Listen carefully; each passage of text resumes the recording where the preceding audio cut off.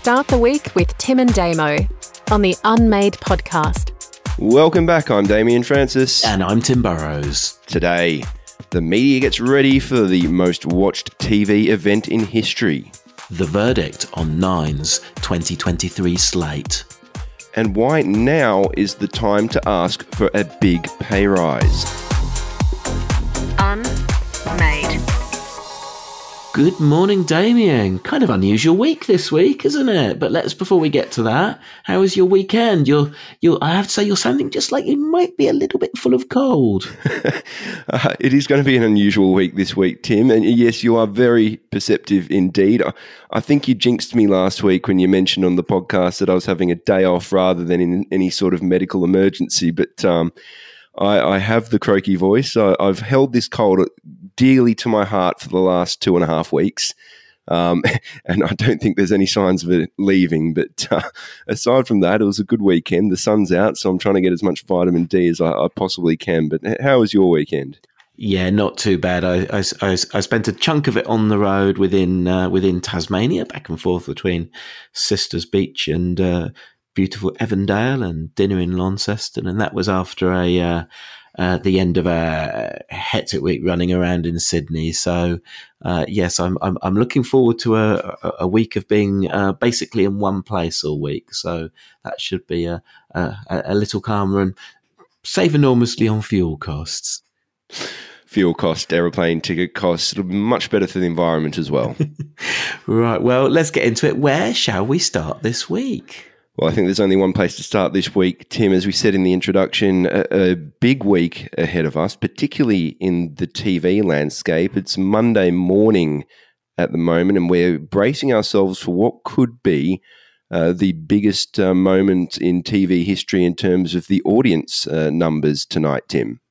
Yeah, the sheer number of articles that have a headline along the lines of "The Queen's funeral may be the most watched event in history," just that number in itself suggests that there's certainly an expectation there. So, of course, the major difference, I suppose, in royal events since the last one, which was perhaps Princess Diana's funeral, is how much easier it is to stream wherever you are in the world and whatever you're doing. So the guess at the time was maybe 2 billion viewers for Princess Diana's funeral, more for the Queen. Funeral during Monday, during the day UK time, which is pretty much prime time in Australia. So I've got in front of me the ABC's guide to the timings, and of course there are plenty of others, which really begins to get going about for the East Coast Australia about 7:45 in the evening as the Queen's coffin leaves Westminster Hall on to kind of 8 p.m. for the funeral service beginning. So it'll obviously create huge viewing, not least because viewers won't have many choices. You know, with the exception of 10, all of the networks are putting their primary channels to airing it, which I think may mean that no single channel has a massive rating, because of course that viewing will be fragmented across various channels, and for a lot of that funeral itself, this will be pooled footage. So effectively everybody will be watching exactly the same pictures coming from, a single feed. So yes, it is quite strange to think we will, perhaps for the last time have most of the world watching the very same thing at the very same moment.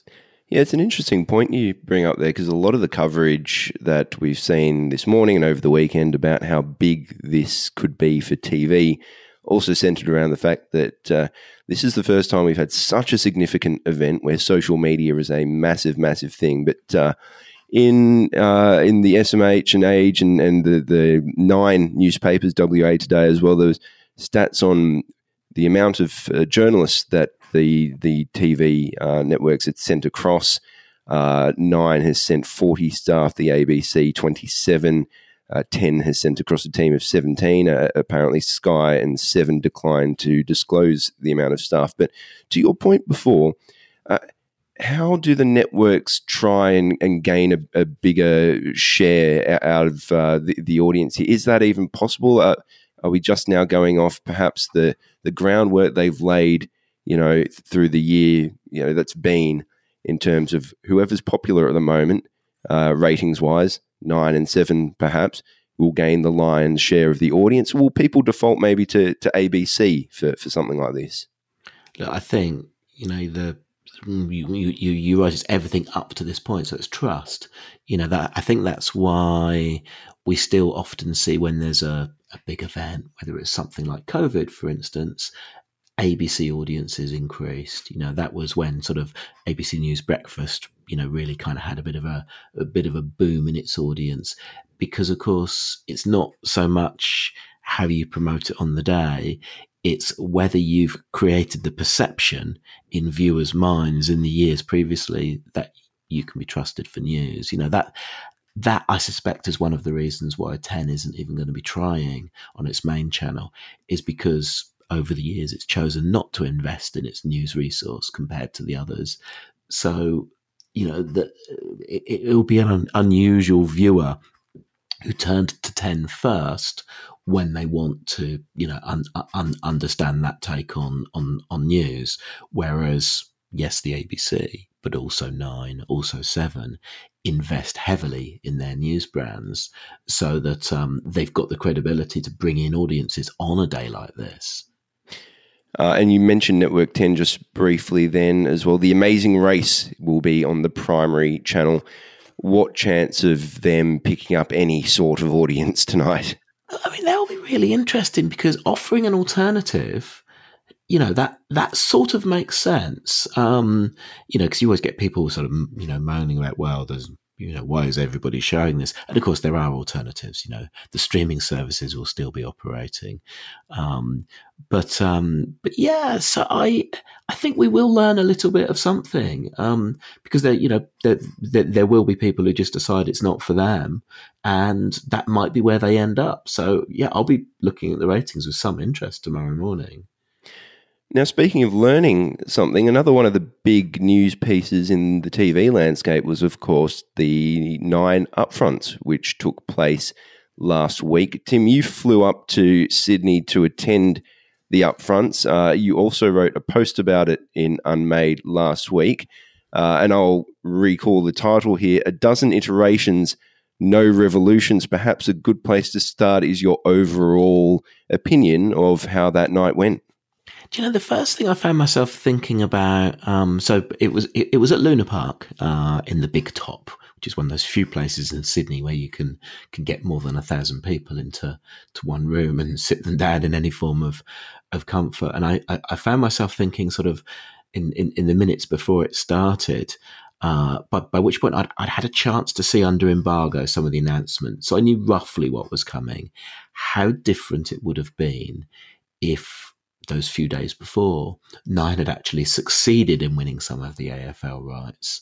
So it did feel somewhat like we had a bit of a binary moment where they potentially had a big thing to be talking about or not, and the answer was not. So I think that's why it struck me that the whole thing was about iterations. There was no big shift certainly no big shift in programming strategy. If there was any shift at all, it was announcing less big commissions than usual. In terms of streaming strategy and the technology behind it, again, there was nothing particularly new. It was just, it was a whole bunch of tweaks, which of course then relies on putting on a big show for the audience, which is what it was. It was really well done. It was among the best produced upfronts I've seen. There were, the usual flashing lights and big screen. There were dancers. There was dry ice, or whatever the modern version of smoke machines is. Is it still dry ice? I don't know. I'm pretty sure it is. Yeah, I'm not up with my smoke machine technology, but I think it is. Yeah, there was the kind of the flamethrowers and stuff. So the sizzle was there. And at least some of the purpose is to remind the people who are buying advertising, who are broadly the people in the room, that this is a big outfit, a multi-platform outfit. So it was, it was really showcasing the news division as well. But at the same time, there was no one blockbuster announcement. That interests me actually, because you mentioned the sizzle, and you mentioned in the piece as well how crowded it was with your count, perhaps a fair way north of 1,000 people there. But let's talk about the tentpole programs, or perhaps the lack thereof tentpole programs. There was the announcement of the Shane Warne biopic, The Block returning, a Gordon Ramsay show, which didn't provide much insight into what that was really going to be like. Is that enough to keep Nine in the position that it's in? I suppose one of the things is it almost felt like it was upfronts for the next quarter and then the first half maybe of next year, because Nine went a little bit earlier than usual. They were first of the three major networks. As you say, Warney, but no details of who was cast in it. The Block normally find out what the format is. There was none of that. Usually, and I'm sure it will happen for the 7 upfronts and the 10 upfronts, on screen is the grid, that sort of layout of when across the year the major shows are going to be placed. So that wasn't there. But enough. I mean, Nine certainly commercially is the leader. And certainly when you talk about it as a multi-platform company, as Australia's, biggest ASX listed media company. So you're trying to do a different thing. So yeah, look, I reckon they'll probably look back. Well, in fact, I'm sure they'll look back and quite justifiably feel they did. They had a win, they had a success. So yeah, probably enough. And now you mentioned as well the news and the journalists taking the stage, which was a bit different for Nine as well, really leveraging the publishing arm of Nine. Did that add anything to the upfronts? Was that an important piece of the puzzle now to treat Nine as a whole, and acknowledging the old Fairfax as it was? Yeah, and I suppose one of the reasons it may have been more noticeable is, although Nine carried on doing upfront streams through the pandemic, this was the first time, since 3 years ago, that there'd been a live in-person event. And, remember, the merger between Nine and Fairfax was only in 2018. So the first upfronts after that was very young. So it was, there'd been a lot of momentum between the upfronts juggernaut of being a TV thing. So this was the first time in front of an audience that it really felt truly that this was this integrated offer, which did help. Hey, look, I almost the very first face you saw in the first sizzle reel was Kate McClymont, investigative journalist who was published across the newspapers but based within the Sydney Morning Herald newsroom. So yeah, there was a real emphasis on it. You were seeing, that division quite well promoted as well, which perhaps also recognises the fact that it's seen a lot of commercial growth. Thanks to the Google and Facebook money, that was the division that saw the biggest percentage growth in profits in the year just gone. So you probably should put them on stage. I've got to say, her podcast with Tom Steinfort, Liar was fantastic listening.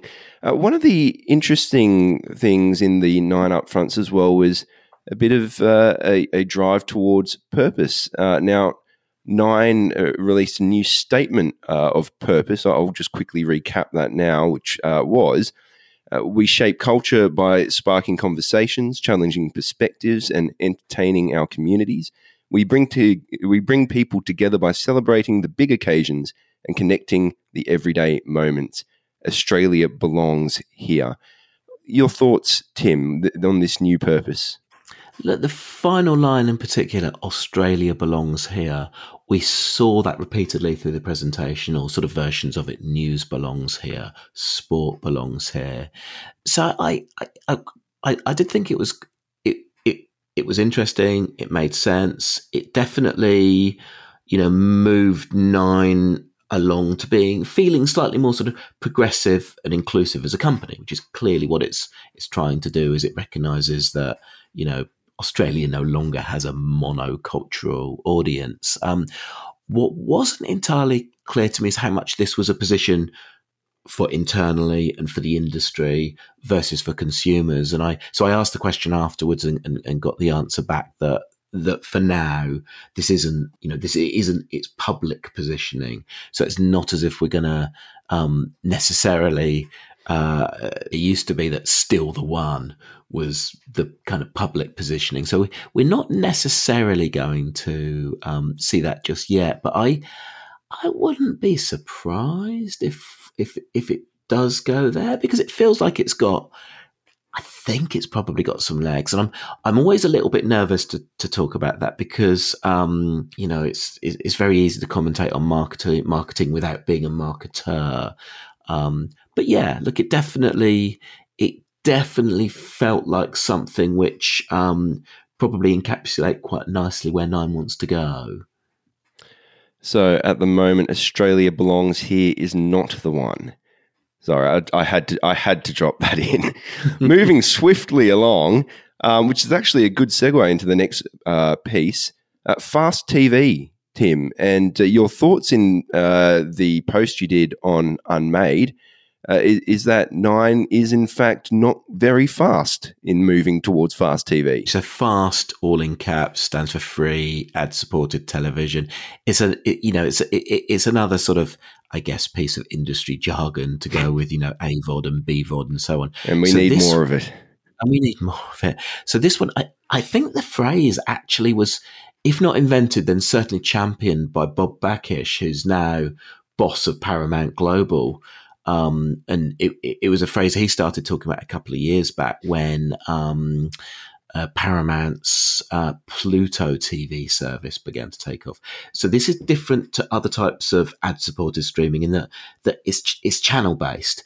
It's the idea of you just happen to, as a viewer, drop into the, I don't know, use a 7 example, the home and away channel, and it's already streaming, and you might be halfway through an episode or whatever it is, but it's live in quote marks because it's not obviously live, but it's where the viewer isn't making the programming choice, it's being chosen for them. So we're seeing fast channels already beginning to boom in the US. As I say, I think there's a fair bit of evidence that Pluto TV is the market leader in the US.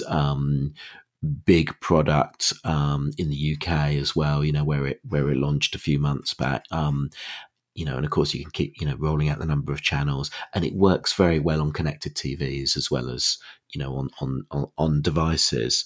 So I think there's a fair bit of expectation that we'll get some sort of timeline from 10 locally on when Pluto TV launches. And it, the instinct is because it's Paramount, owner of 10, has such a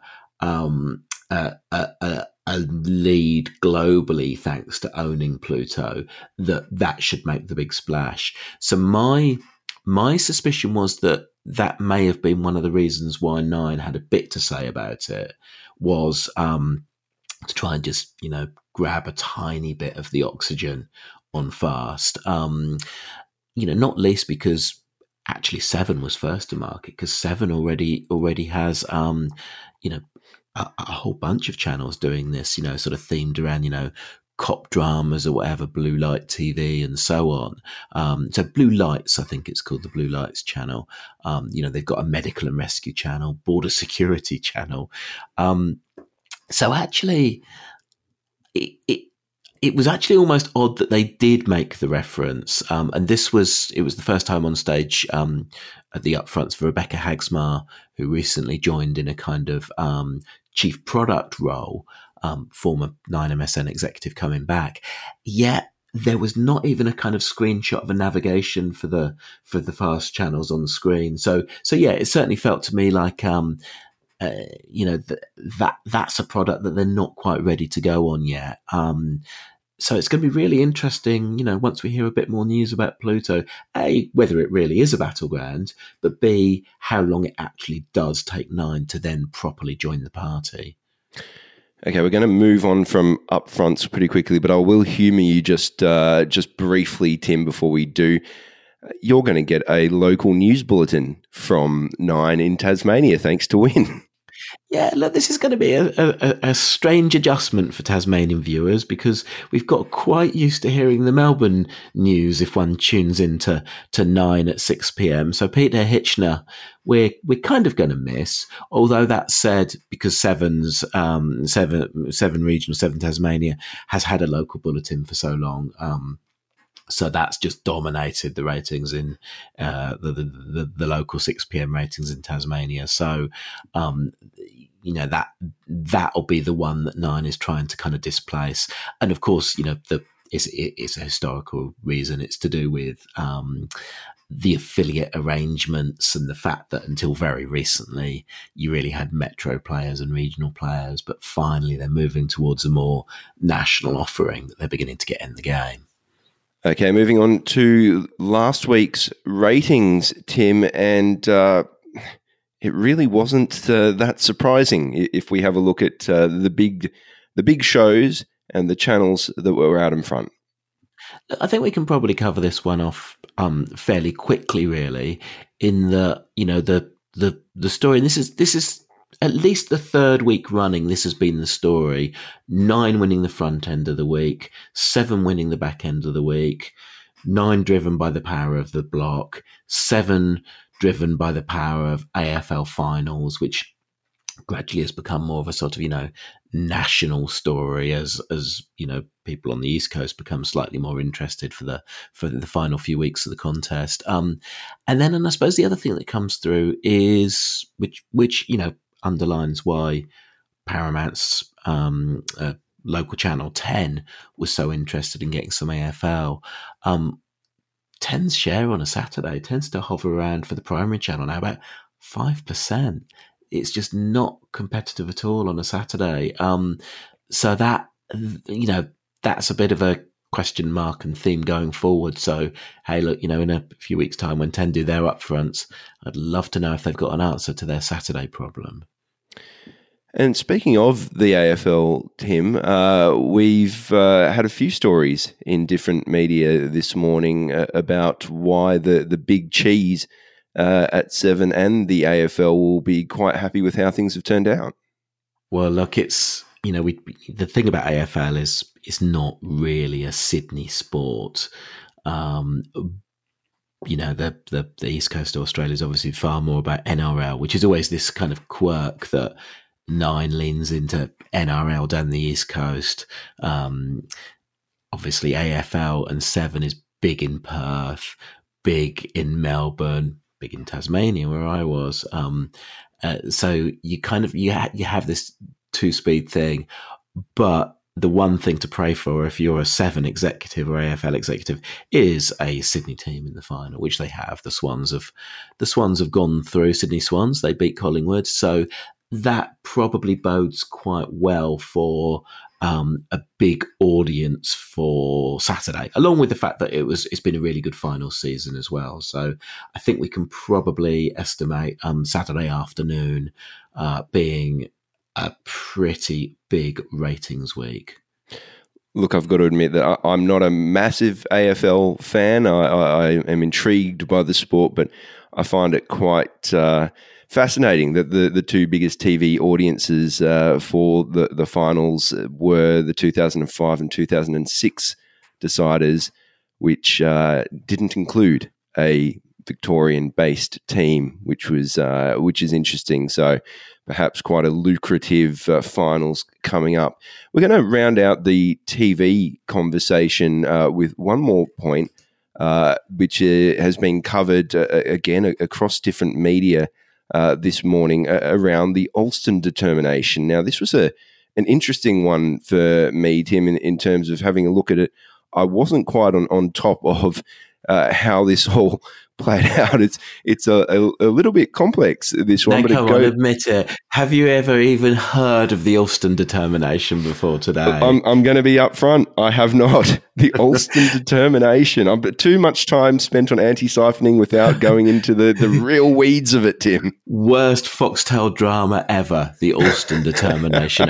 No, I must admit I haven't either until I read about it today. So it looks like it's probably a little drop from the Department of Communications, because a very similar story appears in both the AFR today and the Australian. So this was named for a former federal minister, the Alston determination, which basically says to the broadcasters, you're not really broadcasting if you're streaming, so you can operate under a slightly different set of regulations. So this is it. For now, I suppose it's a little bit of paperwork for things like 9 Now, 7plus, 10 Play. But what it nods towards is we're once again pushing the can down the road, because it's been renewed for a few years, because there's a wider review going on of the media legal landscape, and we're at the position where Communications Minister Michelle Rowland, fairly newly in the role, isn't ready to start legislating yet. So we've got that, possibly for good reasons this time, but it is that ongoing theme of mainly what communications ministers do is they kick the can down the road, and that seems to be what we've done once again. And look, for the pub trivia players out there, that was Communications Minister Richard Alston in 2000, if you happen to get that one on a Tuesday night. But moving along, we'll get to our next topic, because coming up next, time to grab that pay rise. I think it might be. Unmade. Tim, over the weekend, you wrote a fascinating piece in Best of the Week. If you haven't read it, I do suggest you go to Unmade to have a look. It was around holdco vacancies, and an alarming amount of vacancies still around now, which perhaps is a little bit intriguing considering the position economically that we find ourselves in now. Yeah, looking at it, and I know this is something everyone's been talking about for a while, just the difficulty in hiring people. And I suppose one of the things that inspired me to take a look at it this weekend was, as you say, I was in Sydney for the upfronts, and I obviously, used the opportunity to catch up with people across a whole number of agency groups. That includes, bosses of both media agencies and creative agencies. And somebody made the point that there are almost enough vacancies across the holdcos to staff a whole other holdco. Now, I thought, well, that'll be an interesting just process to have a look. So, I popped into LinkedIn and when I say holdco, so we're talking about the holding companies that are kind of globally aligned and own, creative agencies, media agencies, PR agencies, etc. So this isn't completely comprehensive, not least because Seek is a bit harder to search for this information. So this is just based on the numbers on LinkedIn. The group which seems to have the most roles at the moment, which probably also reflects its size, is the most open roles is WPP, 119 being advertised as we speak. Omnicom, 83, Dentsu, 81, Publicis, 54, IPG, 49, Havas, 21. Now that's just in Australia. So that, that's certainly a significant number. Whether it will be enough to staff a whole holdco, I'm not 100% sure. Although, of course, not every role is necessarily being advertised right now. So but it certainly does suggest that there's an issue going on there, because that means more strain on the staff who are there, potentially questions for marketers on whether they're actually getting the service they expect from their agencies, if they are that stretched. So, look, there's plenty of conversation, of course, about, shortage of workers across the economy, and that definitely includes the marketing sector. Yeah, look, that's an interesting point you bring up about whether that could staff a whole holdco. What I've been hearing is there's a large amount of those vacancies are around the junior to middle management space, and the senior people are still not with a huge amount of vacancies around. So perhaps it's weighted more, not necessarily towards an industry sector, but more to one side of the experience pile. But Tim, I'd be interested to know what your thoughts are then of the ramifications of this moving forward, because, there's a quote in Best of the Week where you say anyone currently in the communications who hasn't seen their pay grow by at least 10% over the last year or two should be asking themselves one question: why doesn't my employer want me to stay? Now, that's a good point, and I think a lot of people have gotten those pay rises and a few haven't. But do you think, especially in the economic climate where we're in at the moment, and that seems to be only going in one negative direction, do you think that the whole co's will be in a bit of strife soon in terms of the amount they're now paying, a group of employees who have seen this as a bit of an advantage? Well, I suppose there's a couple of things. Firstly, anyone who's in a role who hasn't seen a pay rise absolutely would be mad not to ask for one, not least because of cost of living has risen so dramatically that just to stand still, one needs to have a chunky pay rise. The reality for employers is that it's a lot cheaper to keep good people than it is to have to kind of recruit. So there's a pragmatic element to it. So yeah, there is, and I guess when I, asked that, I wasn't even being really tongue in cheek when I was saying people who've not been offered a big pay rise should be asking themselves, why does my employer want me to leave? Because, there aren't many decent explanations beyond the fact that they're sending you a signal. So, that they may genuinely want you to leave.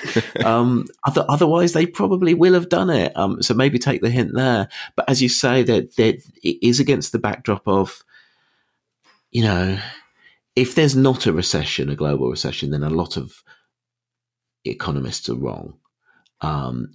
All of the signals seem to be out there. No one wants to shout, fire in the crowded theatre, etc. And one of the things we've always seen when there's a downturn is it's particularly bad for the communications sector because it's very easy to switch advertising off as a flexible cost, which of course then rattles through. Now, hey, look, it does come with the caveat that there's some really weird things happening in the global economy, including that the jobs market is so strong still. So maybe there won't be a downturn or recession, but certainly all of the signals seem to be there's one possibly already underway in the US. The UK is coming to a grinding halt. The China housing market has probably already crashed. So it kind of seems like wishful thinking to think that we won't be affected. So I suppose if I worked somewhere, in a big group in Australia, I quite like my job, I think I would lean far more into getting a pay rise and staying where I was than necessarily jumping out into the void right now, because, I think there's going to be some intriguing months ahead. Yeah, that's a really interesting point there, Tim. I think there will be a lot of holdcos who are currently very keen on filling those positions, but also with a little bit of a question mark over how long some of those positions will actually last. So maybe they can see that out and not have to fill as many as they've potentially got advertised at the moment. Well, that is it for today. We'd love to hear what you think of everything we've been talking about at letters@unmade.media. That's letters@unmade.media.